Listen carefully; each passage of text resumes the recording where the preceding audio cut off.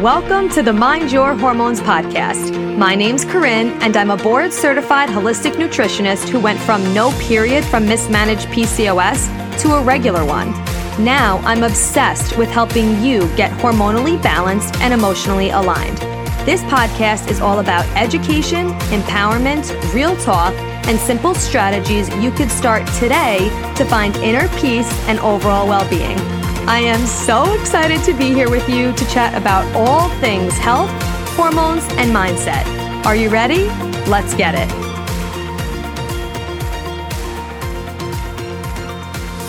What's up? Oh my gosh, I seriously cannot wait for you to hear this episode. If you've been listening to the Mind Your Hormones podcast for a little bit of time, you've probably heard me reference the book, The Fifth Vital Sign, because I love it. It's such an amazing book for teaching you about your cycle, how to track it, how to use what we can that's in our actual body to preserve our fertility instead of using birth control, to know when we're fertile, if you are trying to have a baby, it's just so amazing. It's all about literally the fifth vital sign, which is our period, and how important it is to have a period. So today on the show, I am chatting with the author of that book, The Fifth Vital Sign. So her name is Lisa Hendrickson Jack. She's a certified fertility awareness educator, and she's a holistic reproductive health practitioner. And her mission is just teaching women how to chart their menstrual cycles for natural birth control, for improving conception, and for monitoring overall health. Because as we know,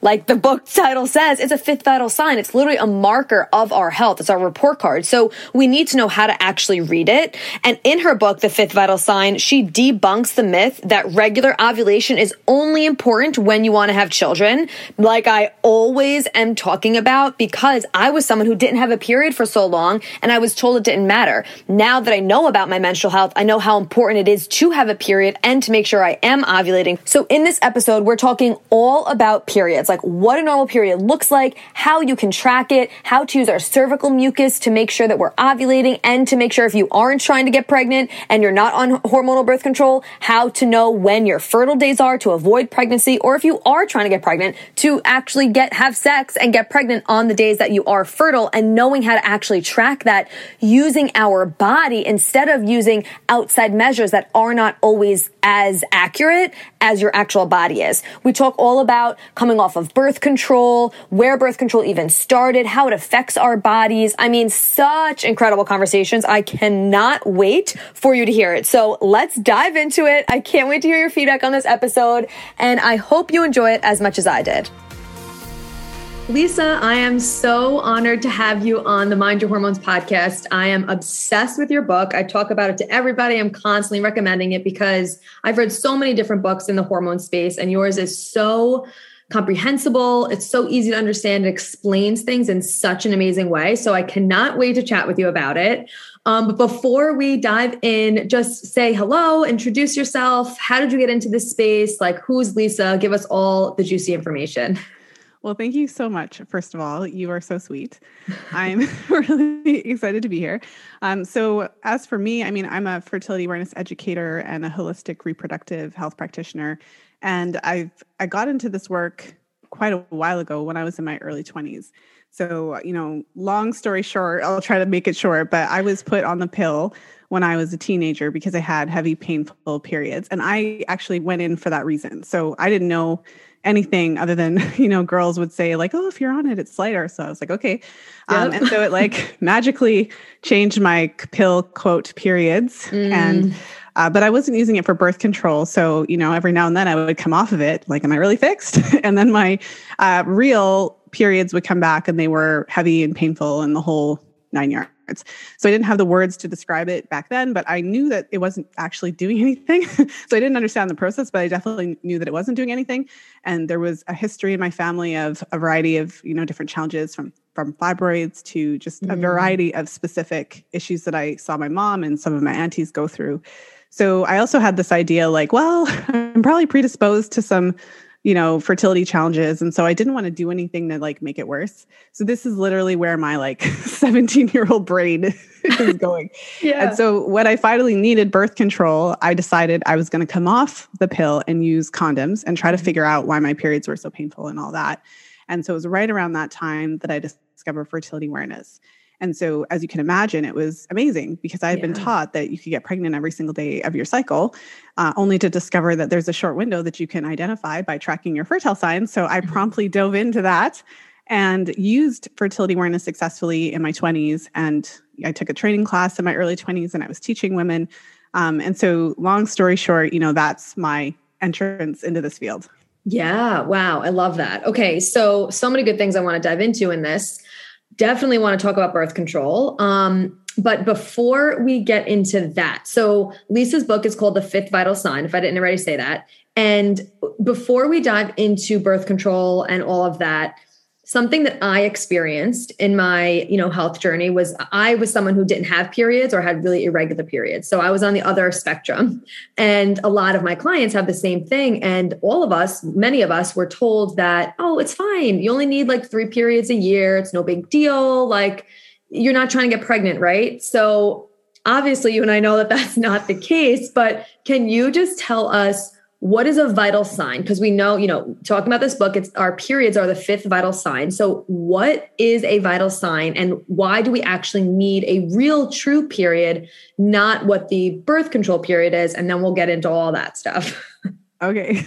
I just have to say, who's this person that said 3 periods a year? We're not. That's crazy. Please, I'm not going to. Isn't that insane? Yeah, exactly. Yeah. And I believed him because I didn't know. I was like, oh, awesome. Sweet. I was young. I was like, okay, that's great. I only need 3 a year. That's amazing.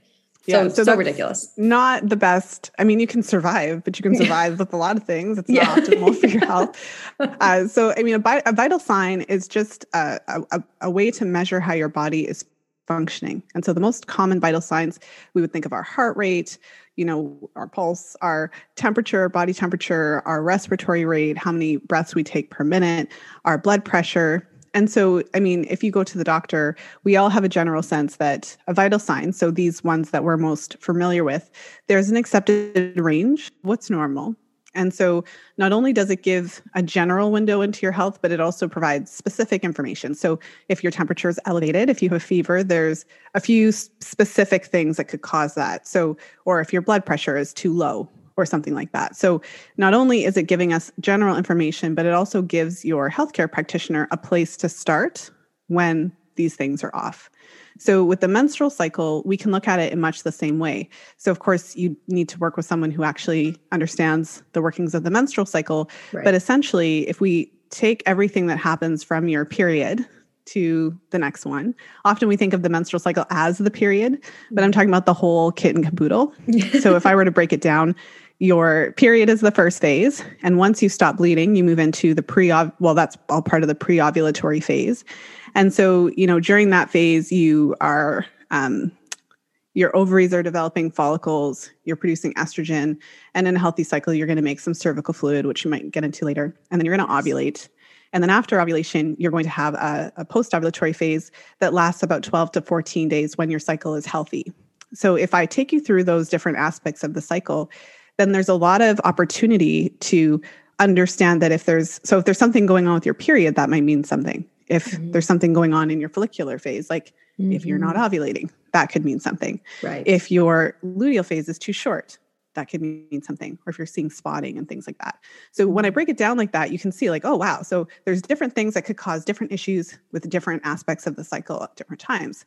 And so in that way, the menstrual cycle can be used as a vital sign to monitor health. Because similar to your blood pressure, it doesn't give the doctor a definitive, okay, you definitely have this issue. Right. But there's kind of a short list of issues that can cause certain issues with your menstrual cycle. And I feel like you had another question that I didn't answer. I think you covered it. The vital. Oh, no. Yes. Why? Okay. So I love all of that. And it really just allows women to be okay, I need to be more aware of my menstrual cycle. Like you said, the whole kit caboodle, all the phases, not just the actual bleeding, which is so crucial because most of our life, first of all, we only just think it's the bleeding part. We have no idea about anything else. And we're not taught anything about this, which is why I love that you are educating women on this because it's so important. The other question I had was, why is it important for us to actually ovulate and have a true period, even if we don't want to get pregnant? Yeah. So I remembered that it was a really good question. Yeah. And also very important. So I didn't want to miss it. So, I mean, I use a lot of analogies when I explain things. And if you think about, if you were to buy a car, there was a time, I think it's different now, just speak to my age, but there was a time that when you bought a car, maybe the air conditioning was optional, right? Mm-hmm. But whether you had the air conditioning in or out, the car functions the same because it's a car. And there are separate parts that do separate things. And for whatever reason, we've been taught that our bodies are like that car, where our ovulation is separate. And if we just shut it off, it doesn't change the overall functioning. But we don't realize that our ovulation, our reproductive cycle, is part of the package. When you are a woman, when you are in a female body, this is part of the deal. When you're of reproductive age, it's just, you can't separate the two. And it's not like we only have receptors for progesterone and estrogen in the uterus. Mm-hmm. We have receptors all over the body. So we can see this when we look at what happens when the cycle is stopped. So to give an example, like in your case, when you weren't having a lot of periods at all, so that sounds like it could be under the umbrella of hypothalamic amenorrhea, HA. And so in that situation, you are not ovulating. So there's no follicular development, very little, if any, cervical fluid production happening. And the reason that happens is typically a combination of under-eating, over-exercise, and stress. And so you're literally starving. Yeah. So your body's actually being highly intelligent and shutting off ovulation because it's like, well, this wouldn't be a good time to try to grow a human being since we're barely supporting ourselves. Yes. So your body's actually responding it's not it's a problem, but your body's actually responding in a very healthy way by stopping it. And the side effects include things like bone loss. Mm-hmm. So I've worked with women in their 20s with osteoporosis diagnoses, because when you're not ovulating, it's a sign that there's a problem. And so you could think even like your body kind of eating away at itself. I know that's not a nice thing to say, but it's a serious risk factor. So even if you don't, and there's many examples, but to keep it short, even if you don't want to have children like right now or at all, you still want to not have osteoporosis at 25. Like you still want to be healthy and vibrant and overall be able to enjoy life. Yes. And these are things I didn't know when that was, and I definitely had HA. I also had undiagnosed PCOS, which led to that. So it was a whole mix of things, but I had no idea that it was increasing my risk of osteoporosis because nobody ever told me that. And I was already at a greater risk because my mom and grandma have it. So it's just like things like this that we don't know. And when you're young in your 20s, someone tells you only need 3 periods. You're like, sweet, it's like, I don't have to deal with it, So this is so important. And I think this is a huge thing that everyone needs to know. And then this moves perfectly into birth control because some people listening right now may be thinking, oh, I get a period every month because I'm on birth control. But that's actually not what's happening. So can you dive into, and also I love your car analogy. And in the book, you use so many good analogies that I love. You're so good. That's why one of the things that I love about the book is you're super good at explaining things. And it's very easy to understand no matter where you're at in your education with hormones. So side note, but okay, birth control, you were on it. How does it affect us? How is it even originated? We're not getting a real period. Like what's actually going on? Well, I mean, first and foremost, I think we're told a lot of white lies about birth controls. So I know when I was young, I was told like, oh, it tricks your body into thinking you're pregnant. Yes. So it's like normal, it's healthy, it's whatever. And so it doesn't actually trick your body into thinking you're pregnant. Pregnancy is actually a natural state, right? When you're growing a baby. And when you're pregnant, you have increasing levels of estrogen and progesterone. It's really interesting. By the time you're 40 weeks pregnant, you have like 11 times the progesterone that you would in a normal cycle. So pregnancy is actually like a second puberty where your breasts change, they become able to lactate, like it fully changes your body in similar to puberty, making kind of like it's a whole new phase of life for the pill doesn't do that. So what happens with hormonal contraceptives is that it is exposing your body to synthetic estrogens and progestins. So the words estrogen and progesterone are thrown around a lot, giving us the impression that it's the same hormones that we make in our body, but the hormones in the contraceptives are made in a lab. And in order to patent and sell drugs, they can't actually make it that bioidentical. or they wouldn't be able to patent it and make money off of it. So just for the record, it's not the same hormones. So they're similar enough that they trigger our receptors, but they do have some different effects, some that we know about and some that we don't know about. But essentially what's happening is when you take hormonal contraceptives, so you're getting this influx of artificial hormones, and the primary mode of action for most combined contraceptives is the full suppression of ovarian function. So it's shutting down ovulatory function. And I mean, that's very helpful when you want to not get pregnant, because if you're not ovulating, you can't get pregnant. Right. And so one of the secondary functions is to prevent the uterine lining from fully developing. So the uterine lining is very thin and flat. And even if somehow ovulation were to happen, it would be less likely to implant because the uterine lining isn't fully developed. And then also it blocks the cervix with a thick mucus plug, similar to what happens at certain points of your cycle, but it's just all the time. So we kind of have three fronts. So for the non-estrogen containing contraceptives, like the IUD is an example of that. So some women, stop ovulating for a period of time, but a lot of women actually do continue ovulating, whether regularly or sporadically. And so you have the other two modes of action to kind of still prevent pregnancy. For the hormonal IUD you're speaking about. That's right. The progestin-infused IUD, for example. Right. And so what's interesting is that when you're on these hormones, you're still producing a small but still level of hormones.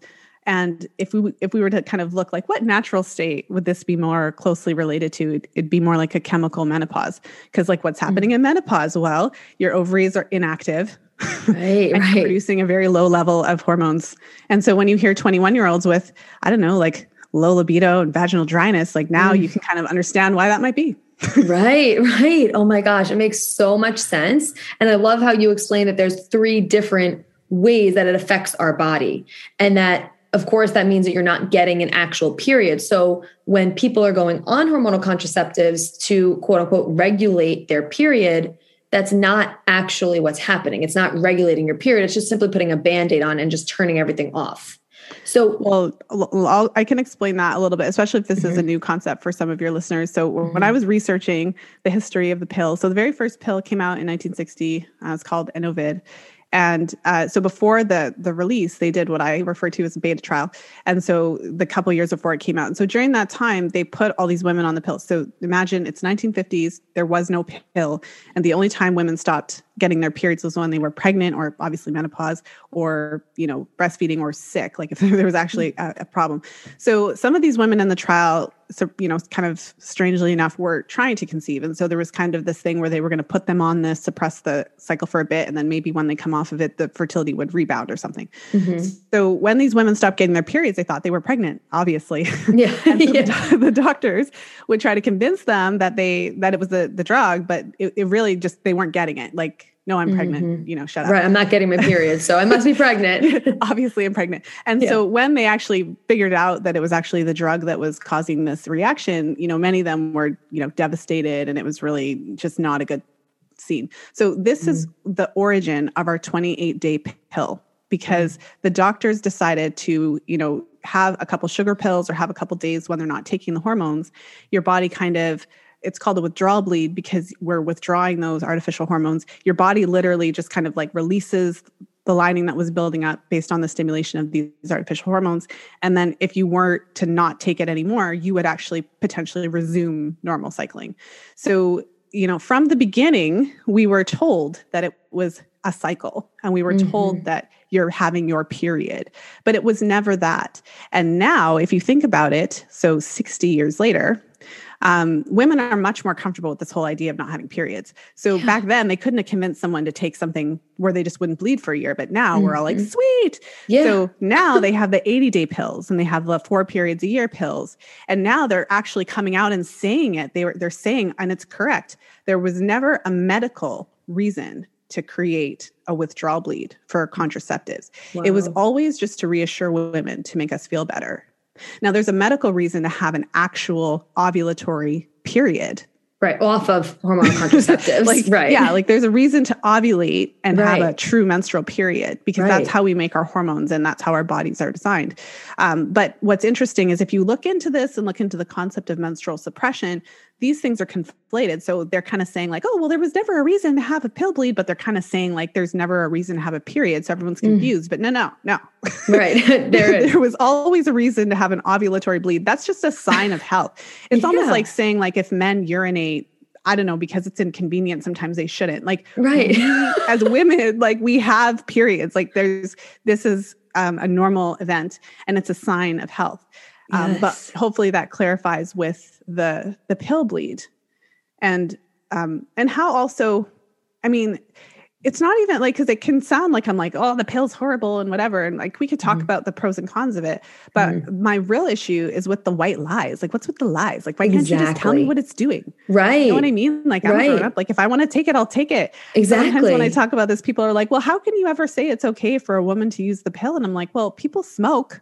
Yeah, right. Everyone has their own choice. But when you smoke, like you know what the risks are. Exactly. So why can't you just tell me what it does? And then I'll decide. Yeah. I say the same thing. I'm like, it's about informed consent. Like, of course I believe in having a choice. If you want to go on birth control, like that's your own choice. But women are choosing without knowing what's actually going on. And especially with the anxiety and depression, all that's linked to it as well, which is, we could do literally a whole other podcast episode on that. But yes, I totally agree with you that it should be informed consent, and that women should know about this, or anyone who's taking it, a female body should know about this, because it's so crazy that some people are just going on it for acne, for, like there's all these different reasons. And obviously it's just putting a Band-Aid on. It's not healing your acne. And most of the time when you come off of it, it's going to be worse anyway. So a little bit more, I have 2 more questions about the birth control. And then I want to go into cervical mucus and all that, because that was like so amazing in your book as well. So if someone is on birth control right now and they know that eventually they want to get pregnant, how early would you recommend someone come off of hormonal birth control when they're planning to have a baby? Because most of the women that I speak to and that I work with will say that their doctors tell them, oh, when you want to start trying, just stop then and then start trying. So what is your take on this? Well, so, I mean, depending on who you talk to, my take on it could be looked at as controversial. So, I mean, everyone is different. Everyone is a different, age, in a different situation. And so not everybody has endless time when, they're switching from the mode of conception to trying to conceive. Mm-hmm. So, ideally, I actually suggest 18 months to 2 years. And that's a long time. And I'll break down why. So it's not to say that everybody needs that much time. Right. But I think the first thing to consider is that, so if you were put on the pill because you had a problem with your cycle or your periods, then it's kind of like, okay, so we need to talk.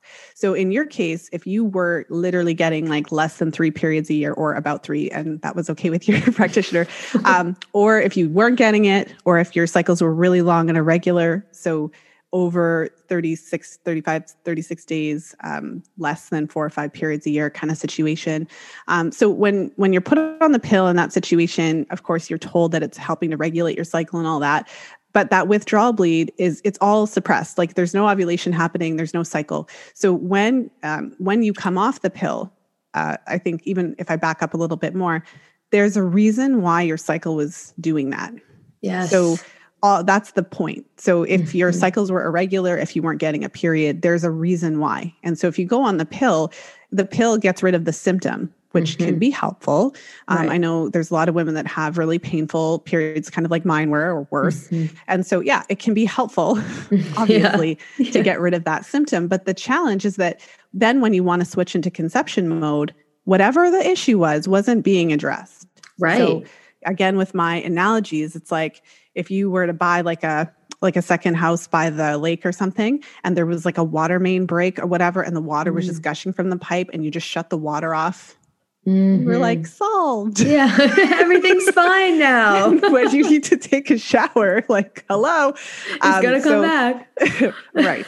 So, and what's interesting is that when you look into the research about the pill, the general consensus is that the pill is a reversible contraceptive method, meaning that there's no evidence to suggest that the pill itself causes long-term fertility problems. Mm-hmm. And a lot of those studies look at a years of time.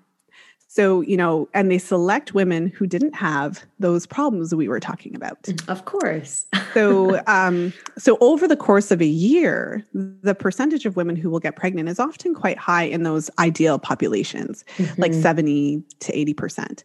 But there's a difference between getting pregnant the first month you try and the 12th. So when you find studies that actually look at kind of like the cycle per cycle situation, what we find is that there is a temporary delay in the return of your fertility. And so you basically have a cohort of women who have been actively avoiding pregnancy like the plague for the better part of their teens and 20s. And they have been told that they can get pregnant anytime. So I gave this example in the book, and it was like someone actually said this out loud. It was like, yeah, my practitioner told me that when you're in your early 20s, you're so fertile that you could get pregnant sitting on warm bus seats. Yeah, I literally laughed out loud when I read that. It's like, yeah, what? That was a real person that told me that. That was a literal quote. And so I didn't make it up. I mean, I wish I did, but I didn't. That's hilarious. But this is what we're dealing with. Right. So as you can imagine, it's highly, like, we're all good the first cycle. So you come off the pill, you're like, yeah, I've been on it for a while, whatever. The first cycle, you have sex and you unprotected, like kind of for the first time, and you don't get pregnant. You're kind of like, okay, all right. Right. But by the second cycle and the third cycle, you're already starting to freak out. You're already making appointments and things like that. And by cycle 6, many women are already doing fertility, some sort of fertility stuff. And so this is my point, So the best case scenario for your cycle, like your period returning relatively quickly, if you had your first period and had a couple of years of cycling, and your cycles were pretty, like, you don't really remember any issues. They always kind of came on time. So meaning that, like, if you think about what it's like after going through puberty, you don't just wake up with breasts, it takes a couple of years, got the breast buds. So your cycle is kind of the same way. It takes a little bit of time for the connection, the conversation between the hypothalamus, pituitary, ovarian action. It takes a little bit of time for that to mature. So if that was all good, maybe you went on the pill when you were like 18, you had already had your period for a while, everything was pretty normal, pretty consistent, then when you come off birth control, you might actually start cycling right away. I've had women, they come off the pill, their ovulation is 14 days later, they get their first period and off they go. It's not to say that the whole cycle is totally normal. They usually have, potentially takes a bit of time for the mucus to normalize, the luteal phase, but I'm just talking about like ovulation, menstruation. If you were in the category that we were talking about, where the cycles were not normal, you didn't know when your next period was coming, etc., that didn't go away. So some women come off the pill and then it's like 4 months or 6 months before they actually ovulate and have their first period, or a year.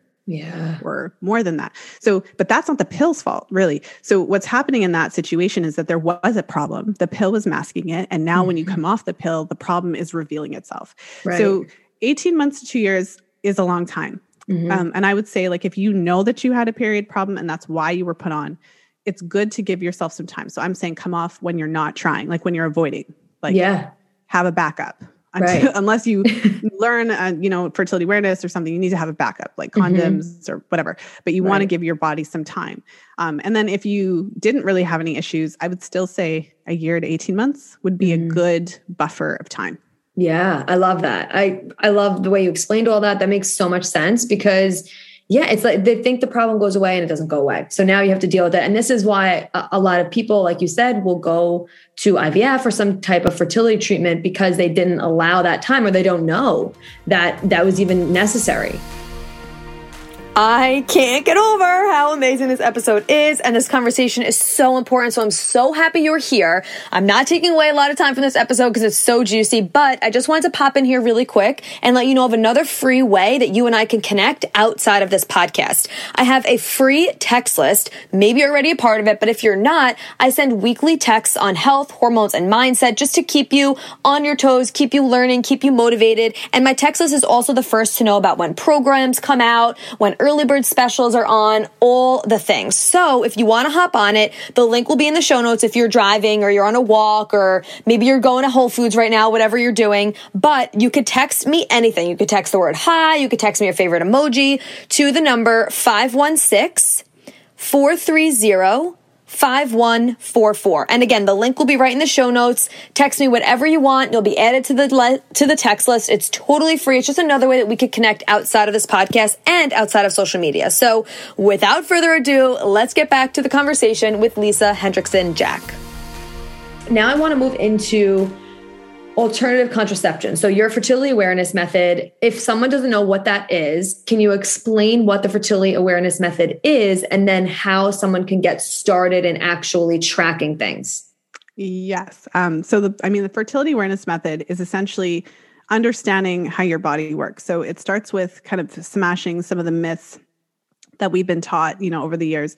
We talked about at the beginning of the podcast. So, as a woman, you're not fertile every single day of the cycle. I actually had someone DM me today this is a question I get in my programs and every now and then, but it's like a legit question because she's like, okay, I just discovered fertility awareness.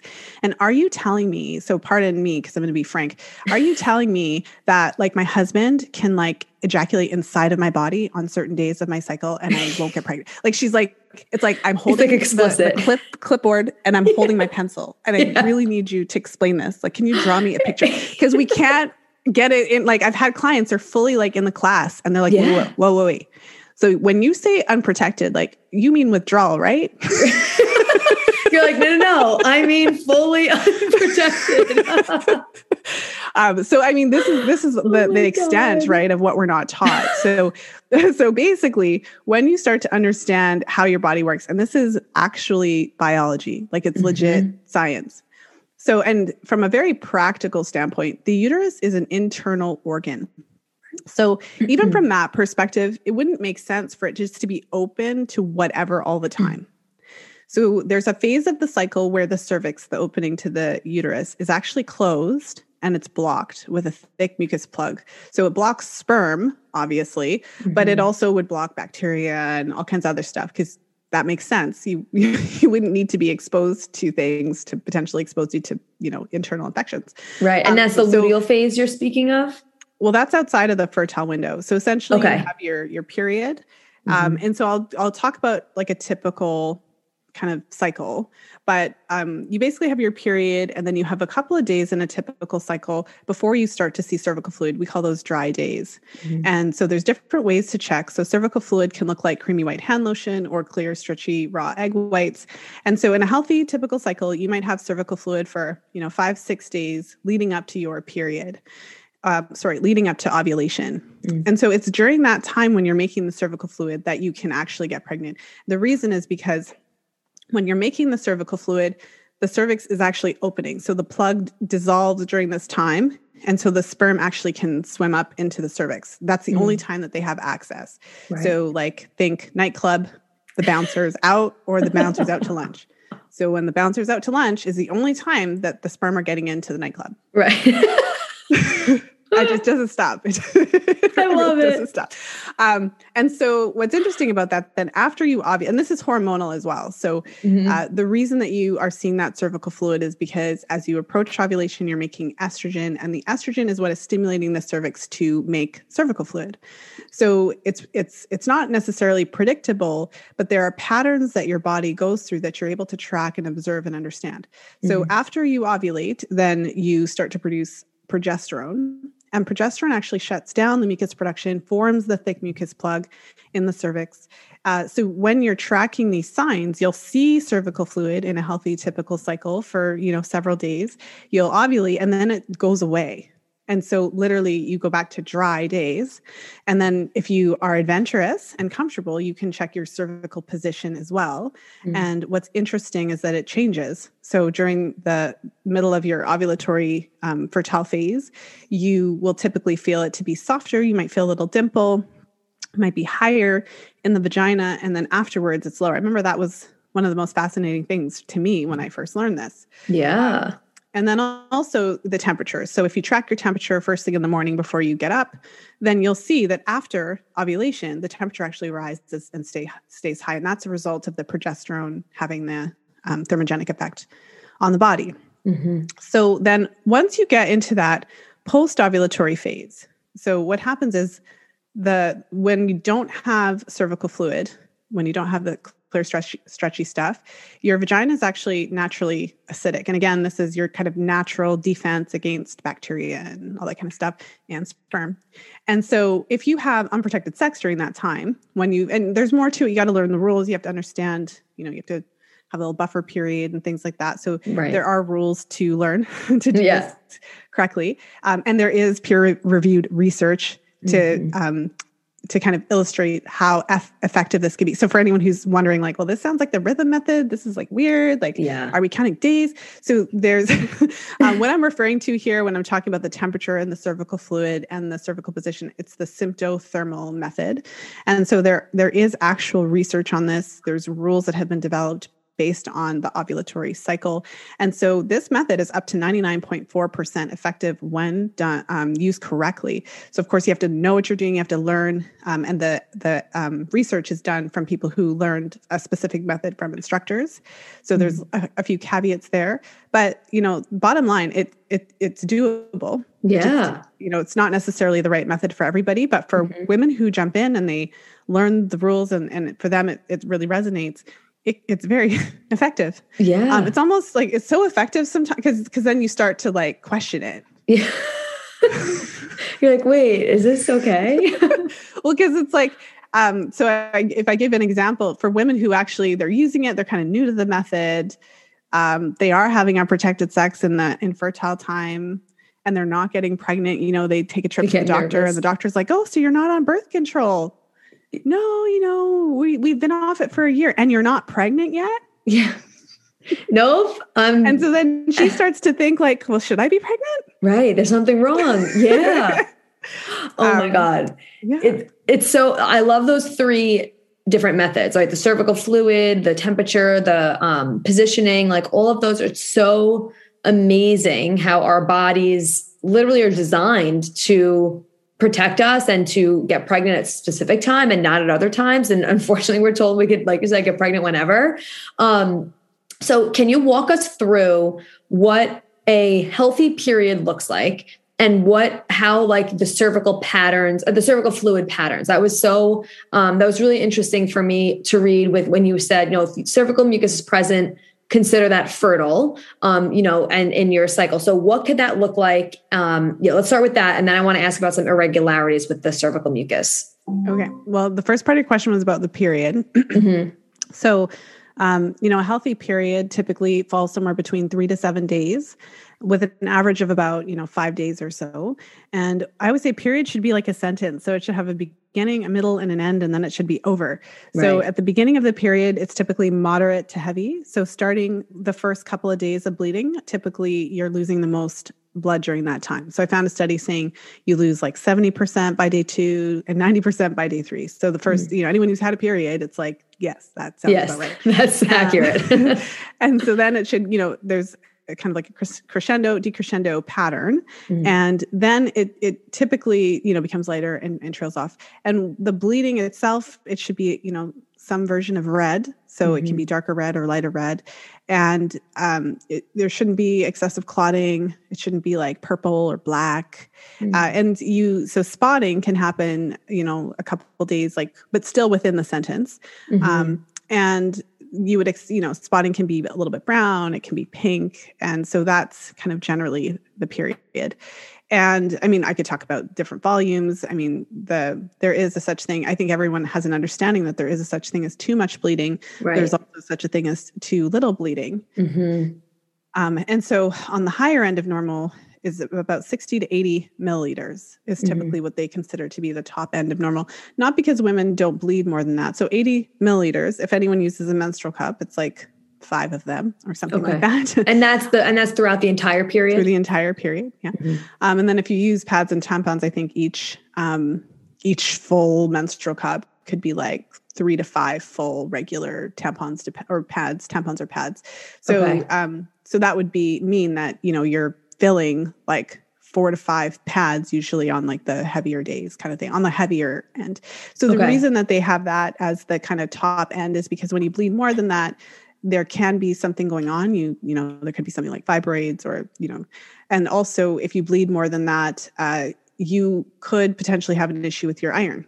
And that makes sense as well. So it doesn't necessarily mean something's wrong, but if you're bleeding on the heavier end all the time, then it does make sense to just get checked out, get an ultrasound, get them to do the fun, I call it the magic wand, but like the internal and the external, it's like the things the women have to go through. Yeah, and crazy. And then have your iron levels checked, your ferritin stores, and et cetera, just to kind of make sure.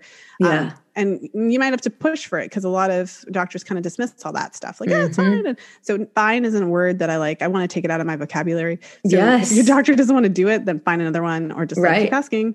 Exactly. And then on the light end too, like if it's really light, I mean, there's a lot of different things that could be a reason for that. But I suppose that just one way to think about it is that our uterine lining is building throughout the cycle because of the hormones. So estrogen is building it in the first half and progesterone is maturing it in the second half. So if your period is barely there, then there's not enough estrogen. If there's not enough hormone, there's something wrong. Like, why aren't you making enough hormones? Are you eating enough food or what's happening? Right. Yes. Okay. And then for a typical cycle, day 1 to right before you bleed again, how can that vary? I know you talk a lot about how it's not always going to be, 28-day cycle. It's not always going to stay consistent. The ovulation time can change, but the luteal phase, like you said, is usually consistent. So anyway, what would you describe as falls in the normal window of a cycle length? Yeah. I mean, a normal cycle length typically can vary between about, 24 and 35 days. And with 29 days, being about the average.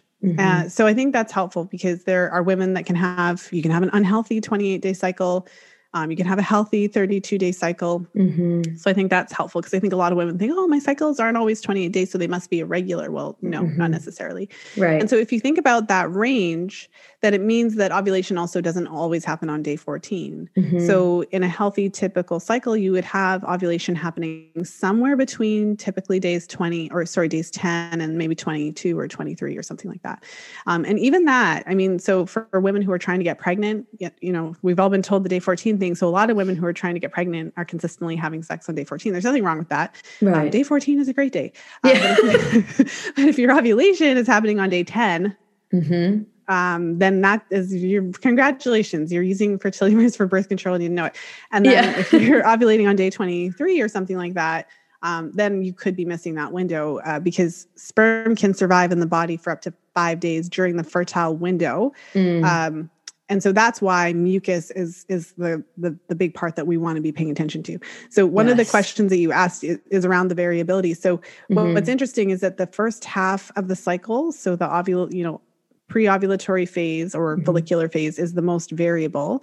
And I mean, the reason for that is just because there's a lot of things that can kind of delay ovulation, interfere with that conversation that's taking place between the hypothalamic pituitary ovarian axis. And so, back to your story, I don't know what was going on there, but the typical presentation of, HA, if that's what it was, then is kind of like not eating enough, exercising too much. More PCOS, that's a bit different. That's a metabolic condition where your body does not tolerate carbohydrates very well. So there's often some insulin resistance there, glucose intolerance, inflammation. And so together, these things create basically the perfect storm to delay ovulation until you get those things under control. And so those are only 2 examples, but there's a lot of different things that can interfere with that when ovulation is happening. Okay. So then with the cervical mucus, because I think tracking that is really, really important. And obviously, if you are looking to do the fertility awareness method, highly recommend working with somebody, and we'll ask Lisa how everyone can work with her at the end. But real quick, how can you tell us how to track our cervical mucus and what it's supposed to, quote unquote, supposed to look like a normal pattern of it, just for someone who has like a regular cycle, or what we could really look for cervical mucus wise? I mean, so in a typical healthy cycle, so I mentioned that cervical fluid can look like the creamy white hand lotion or the clear, stretchy kind of raw egg white type. And so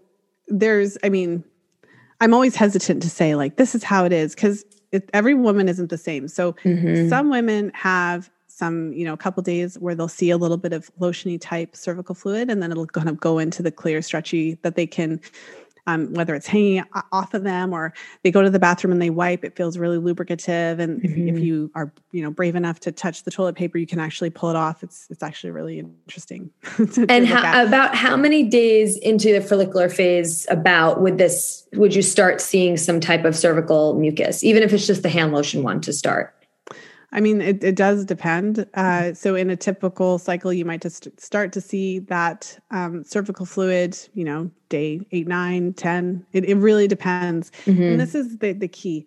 When women are first learning about fertility awareness, we want to put it into the rhythm method. So even though we're calling it something different, we still think, okay, well, I'm going to, I usually ovulate around this day. And there's nothing wrong with that. But in any cycle, you could have an earlier or later ovulation. So when you're tracking your cycle, it is possible to start seeing cervical fluid a little bit earlier than usual or a little bit later. So what I encourage women to do who are more serious about tracking is just to start to get a sense of your patterns. Like, you don't want to get really hung up on your quote ovulation day. But when I say patterns, I mean, how long is your period typically, right? How many days are you typically bleeding for? We know it can vary a little, but typically there's a pattern there. Right. And how many days before you start to see cervical fluid? So for many women, it might be even up to like 4 to 5 days, maybe even a week. But for others, they're going to start to see it sooner.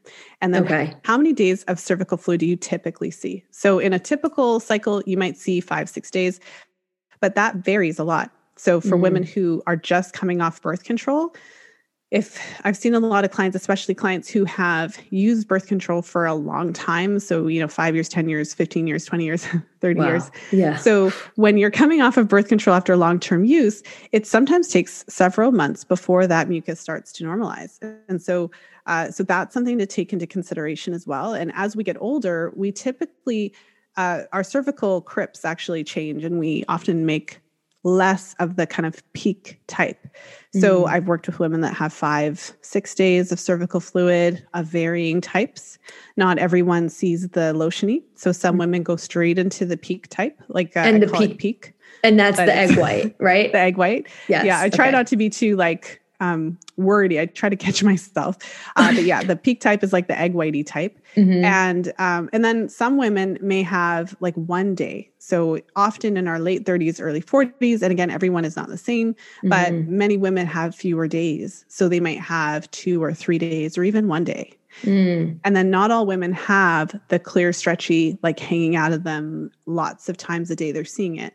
For some women, it's literally like that 1 or 2 days of the cycle where they actually feel that moisture, when they're walking around, and when they go to the bathroom, it feels really lubricative, but there's not really a lot to speak of.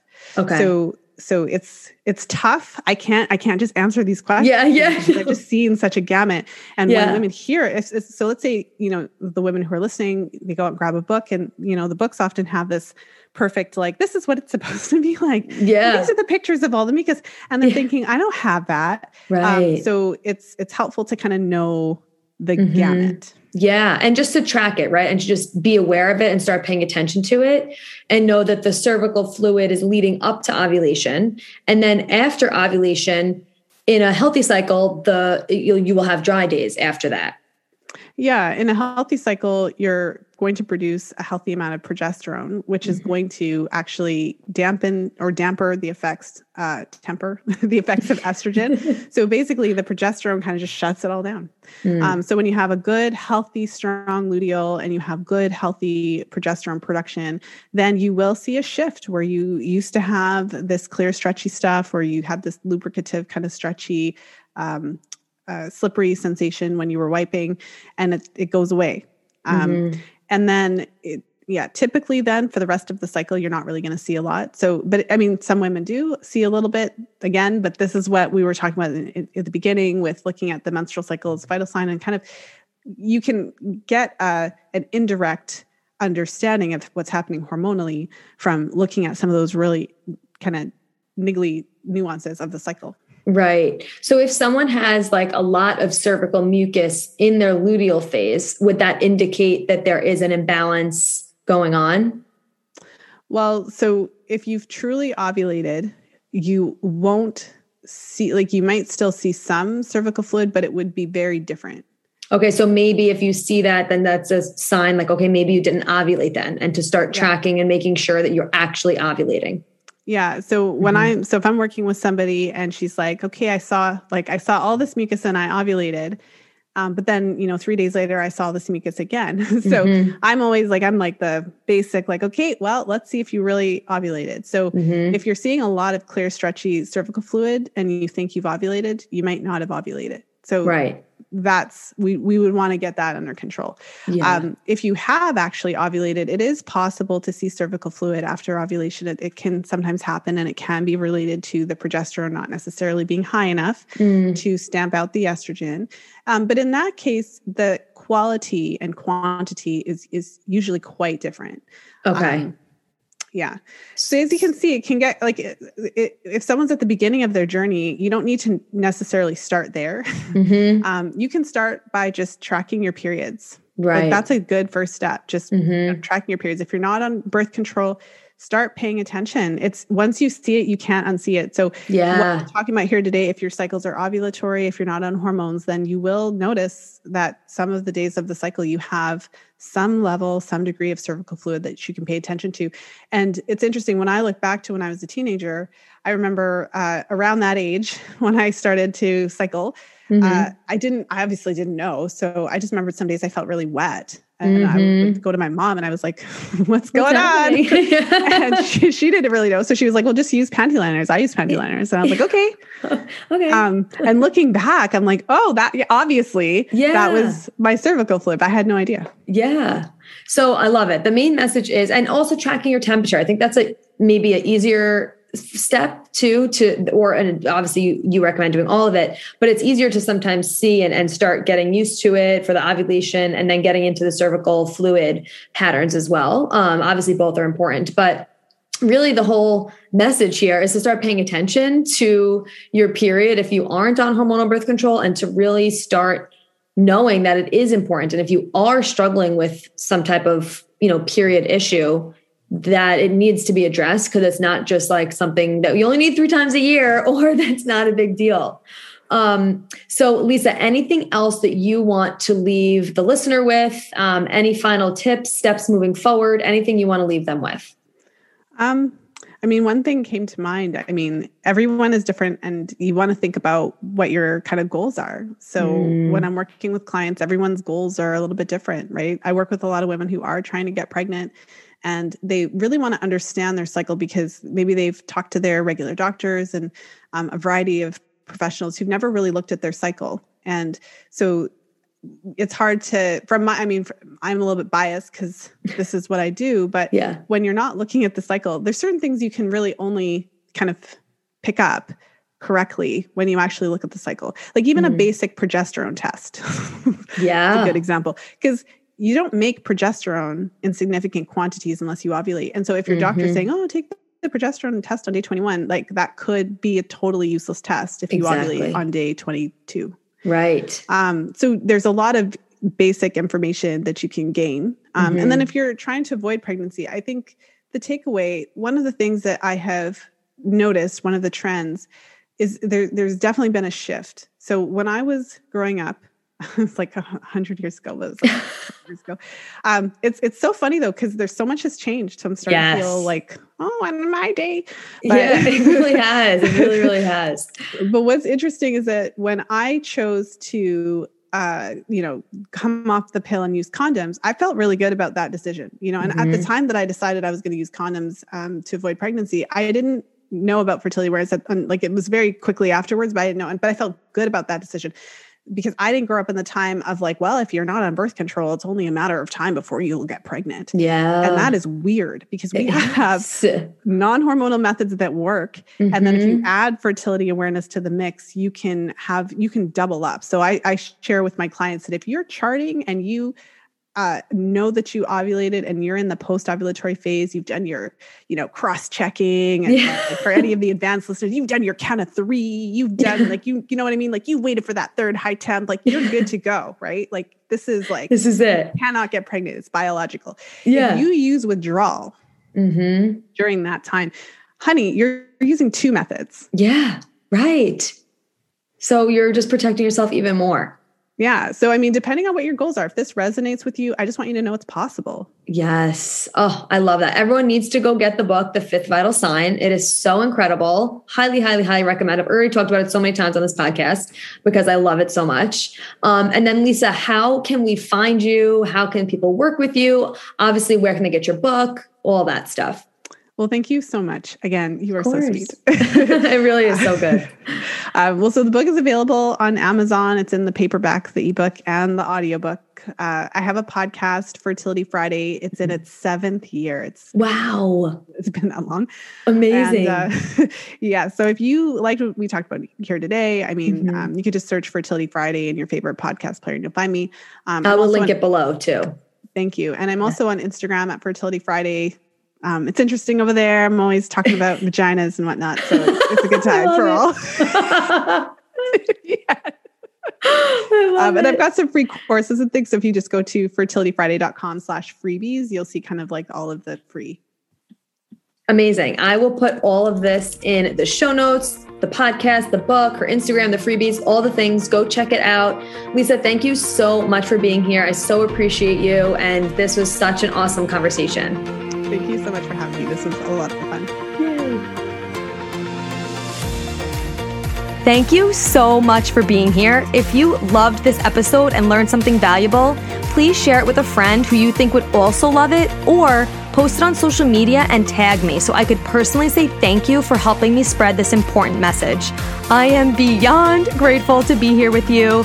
So until next time, stay intentional, stay consistent, and always mind your hormones.